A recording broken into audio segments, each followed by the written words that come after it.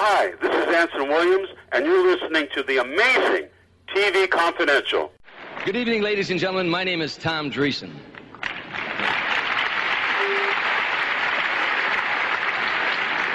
And for the past 13 years, in 45 to 50 cities a year, I've been traveling all over this nation as the opening act for Frank Sinatra. And tonight is by far the most exciting night of them all, because tonight I'm finally going to get a chance to meet him.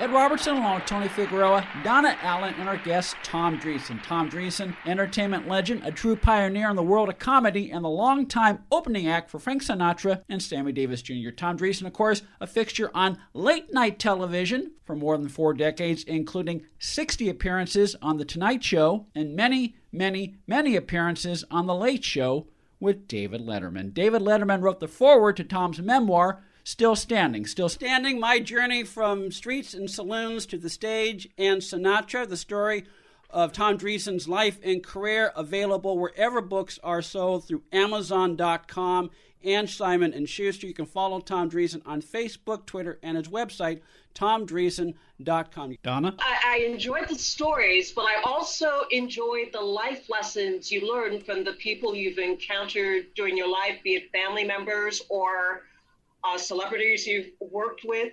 It seems that you just built your career on this advice and continued to move forward. Was there any particular pieces of advice that have stood out that, I don't know, something you live by, something that has helped you maintain the amazing career you've had?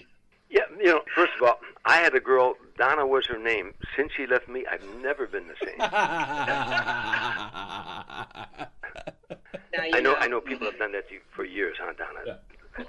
Anyhow, yes, there's so many things that I could tell you Frank Sinatra taught me, Sammy Davis Jr. Sammy Davis Jr., had a sign in his dressing room that he couldn't pay heed to, but I never forgot it. It said, I don't know the meaning of success, but I do know the meaning of failure. It's when I try to make everybody love me. And you can't do that if you're a bartender, a truck driver, a bricklayer, and especially an entertainer. He tried every night to make everybody in that audience love him, but you can't do it. And as great as he was, he couldn't. He can never make everybody love you. Yeah. So that's part of the one of the lessons that he taught me. He also was an incredibly generous guy who always wanted to help new entertainers and give you advice and counsel, and to pass that on. Every knowledge that he had learned from other entertainers, he watched others and he gleaned from them, and he was more than willing to pass on what he learned to you and to other entertainers. So I learned from him. And Frank Sinatra is that his philanthropic endeavors and his benevolence, and I tell this story in the book, so many stories about him, but that at the time we were coming out of the Waldorf Astoria, and we went out the back way heading to a gig. Frank couldn't go out the front way, he'd be mobbed. And a woman, we were getting in the limo, security was putting us in a limo, and a woman came out of the doorway, and the doorman told me she'd been hiding there for 5 hours. And she started screaming, Mr. Sinatra, please, Mr. Sinatra, please, please. And security turned around and they stopped her, and she kept hollering, please, Mr. Sinatra. And so he got out of the limo and he said, what is it? He went up to her. She said, my husband is home sick. And if I could get an autograph from you, it would mean the world to him. He's terribly, terribly ill. And Frank said, sure. And he's signing the autograph. And she said, oh, what beautiful cufflinks. And he said, thank you. And he finished the autograph, and he took the cufflinks off, and he gave them to her. They were a couple $1,000s worth. They were really expensive cufflinks. I know where he got them at, but that's another story. But he gave them to her and said, give these to your husband. She said, no. I was just admiring them. I didn't want them. He said, no, I want you to give these to your husband. Now, when we got in the limo, I said, Frank, that was beautiful, but why did you do that? He said, Tommy, if you possess something that you can't give away, then you don't possess it. It possesses you. And it was a lesson that I never forgot. He said, it's okay if somebody tells you that, gee, I like your Mercedes-Benz or whatever. He said, and you don't give it to them. But when you're home shaving, looking in the mirror, you got to admit to yourself, to that guy in the mirror, that car owns you, because you can't give it away. So nothing you have is yours, he told me. He said, Aristotle Onassis, the multi-billionaire, had mansions, had yachts, had private planes. The second he died, that all transferred. He said none of it was his. We're just using it. And he not only talked that talk, he walked that talk. You could not say to him if you were his friend, gee, that's a nice watch, he'd take it off and give it to you.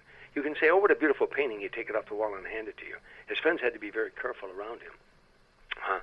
Those are the kind of things, you know, and in show business, he taught me the show is the most important thing. You want to party all night long, party, have fun, but not showtime. You don't fool with showtime.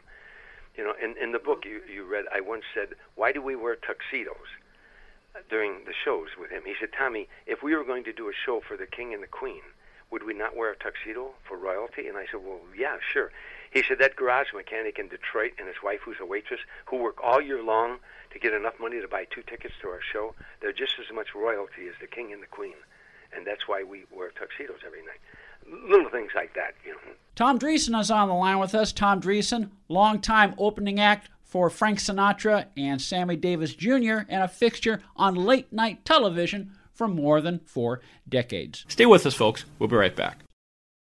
Tom's memoir, still standing, available wherever books are sold through Simon & Schuster, also Amazon.com, wherever books are sold online. Still standing, not only filled with great stories of Tom's years performing with Frank Sinatra, Sammy Davis Jr., and other showbiz legends, but, and this is what I love about the book, Tom, you don't just drop names, you give your readers a glimpse of who these people were as people. Well, you know that by the way, I wince when people say drop names, because it sounds like a name dropper, and of course that has a negative connotation. But and I'll accept that.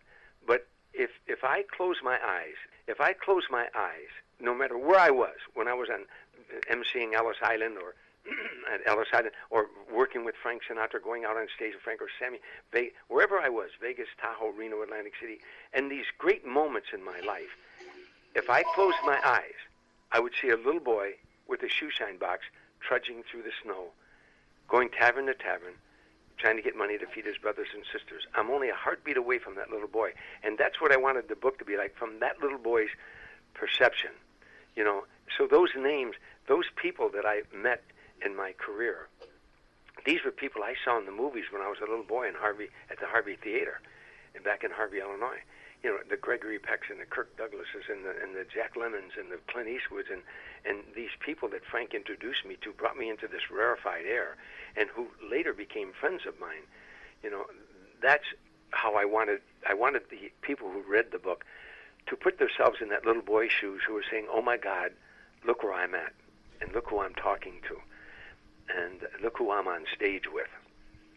If CBS, NBC, ABC, if they never ever liked Tom Dreesen, the comedian, it wouldn't bother me, because Sammy Davis Jr. thought enough of my performance that he said, come with me and perform on the same stage with me. Dean Martin did the same thing, put me on his shows, and that Frank Sinatra said, come fly with me, you know, and grace the same stage with me. You can close the lid on my coffin now, because I'm a live performer. And if you played a word association game with me when I was growing up, if you said love, I'd say mom. If you said baseball, I'd say Chicago Cubs. If you said show business, I said Frank Sinatra, Dean Martin, and Sammy Davis Jr. To me, they were show business. And that all three of them said, you know, you can be on the same stage with me. I'm as happy as I can be. All my prayers were answered. Want to touch on something you said a little while ago. You know, one of the takeaways from the story about why you and Sinatra always wore tuxedos is it's the way you approach the audience. You approach the audience as if they were royalty. Now, you being a live performer, you've had good audiences and you've had not so good audiences. What to you is the difference between a good audience and a not so good audience? Well, for the comedian, if you're laughing, you're a great audience. If you're not laughing, you in here, you know. I think it was Al Jolson who said in a book years ago, there's no such thing as a bad audience, only a bad performer. Al Jolson's full of it. I met a lot of bad audiences.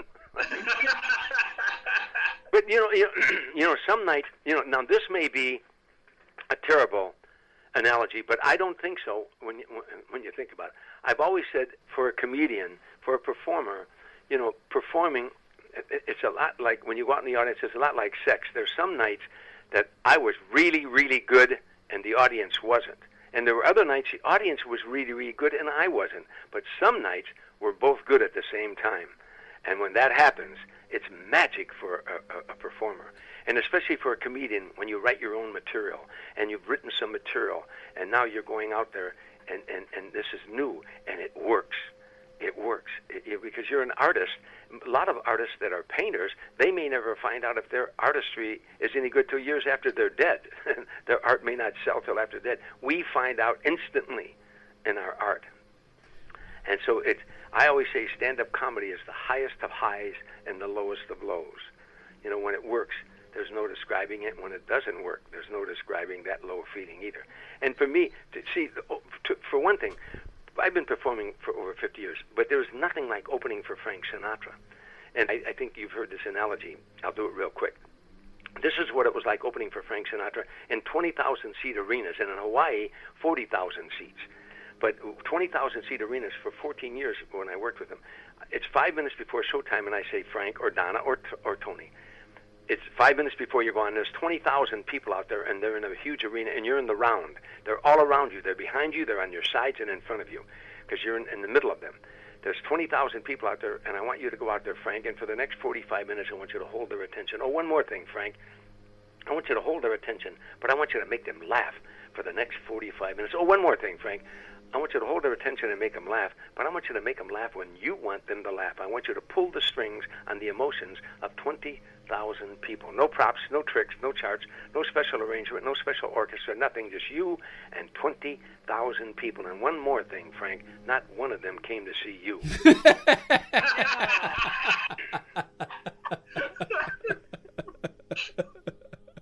That's frightening.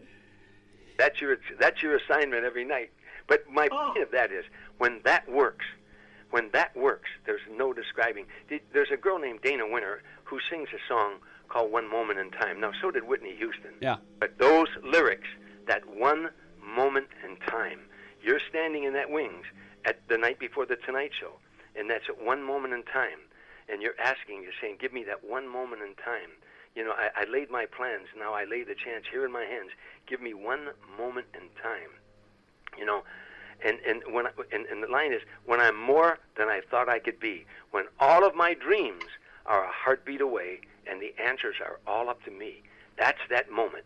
You're behind that curtain on the Tonight Show, and 20,000 people are going to watch that, or 26 million people watch that show. Or you're in that wings, and 20,000 people are out there waiting for Frank Sinatra. And this is that moment in time. And all of my dreams are a heartbeat away. If I pull this off, you know, then I've accomplished what I set out to do, and that's what's happened so many times in my career. And when you do it well, as you've done so many times, not only for Sinatra but for Sammy prior to that, Tom, when you do that well, you basically, it's like in a part of a baseball game when the pitcher hands off the ball to the other pitcher coming in from the bullpen. You know, Sinatra is riding the wave of emotion and applause that you created for him so that he could just go seamlessly into his act. And you wouldn't stay with him if you didn't do your job. He was a stickler for that. So was Sammy.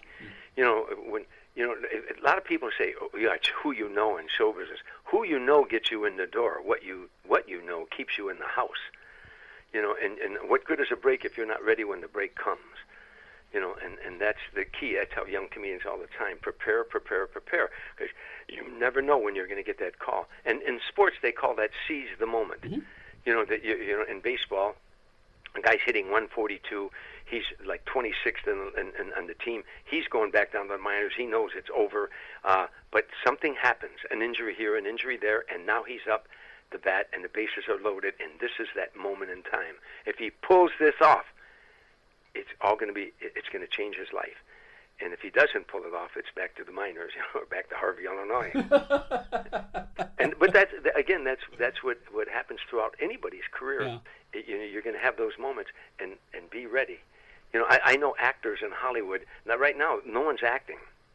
Then you better be going to acting classes, even if they're virtual classes, because you got to stay oiled. Somebody's going to call you up for a role, and you haven't acted in 7 months or a year, and you think you're going to be sharp. I've been in this business over 50 years. Do you know where I go the moment I come off the road? To the Laugh Factory. And I got up over at the Comedy Store recently before the COVID thing. I keep staying oiled.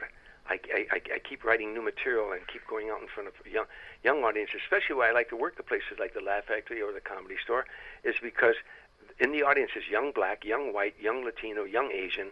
I want to stay in touch with that audience. So, it's all about staying prepared. All about staying prepared. Still Standing by Tom Dreesen, available wherever books are sold through Simon & Schuster, Post Hill Press, and Amazon.com. You can follow Tom Dreesen on Facebook, Twitter, and his website, tomdreesen.com. Tom Dreesen will be back next week for part 2 of our conversation. Among other things, Tom will give us some insight into how long it takes him to write a new routine and how long it takes for him to get it down before he feels ready to perform it in front of an audience. We'll also ask which comedians influenced Tom early in his career and who makes Tom laugh today. That's part 2 of our conversation with Tom Dreesen, coming up next week on TV Confidential. Meantime, Tom mentioned earlier in our conversation that he was also the opening act for such artists as Gladys Knight and the Pips and Smokey Robinson. Both Smokey Robinson and Gladys Knight and the Pips are 2 of the artists featured on the Soul of the Midnight Special. The Soul of the Midnight Special, brand new 5-DVD compilation from our friends at Time Life that features more than 70 live performances by the greatest soul singers of the 1970s, many of which have never been made available before. The Soul of the Midnight Special 5-DVD compilation, now available wherever DVDs are sold through our friends at Time Life. We'll play more of our conversation with Ken Corday, executive producer of Days of Our Lives, when we come back on TV Confidential. Be part of our conversation. If you like what you hear, have thoughts on this week's program, or have an idea for a future edition of TV Confidential, we'd love to hear from you. You can email us at talk@tvconfidential.net, talk@tvconfidential.net. You can also message us at facebook.com/tvconfidential, x.com/tvconfidential, or at TV Confidential on Instagram. And if you're listening to us on the TV Confidential podcast, please be sure to hit the subscribe button. This portion of TV Confidential is brought to us by our friends at Front Porch Realty, the community of realtors in the Northern Bay area of California that is committed to finding the solution that is best for their clients. Whether you're a first-time home buyer or looking to sell or lease your property in Northern California, call Karen Strain at 415-886-7411 or visit frontporchrealtygroup.com for more information on how they can help you.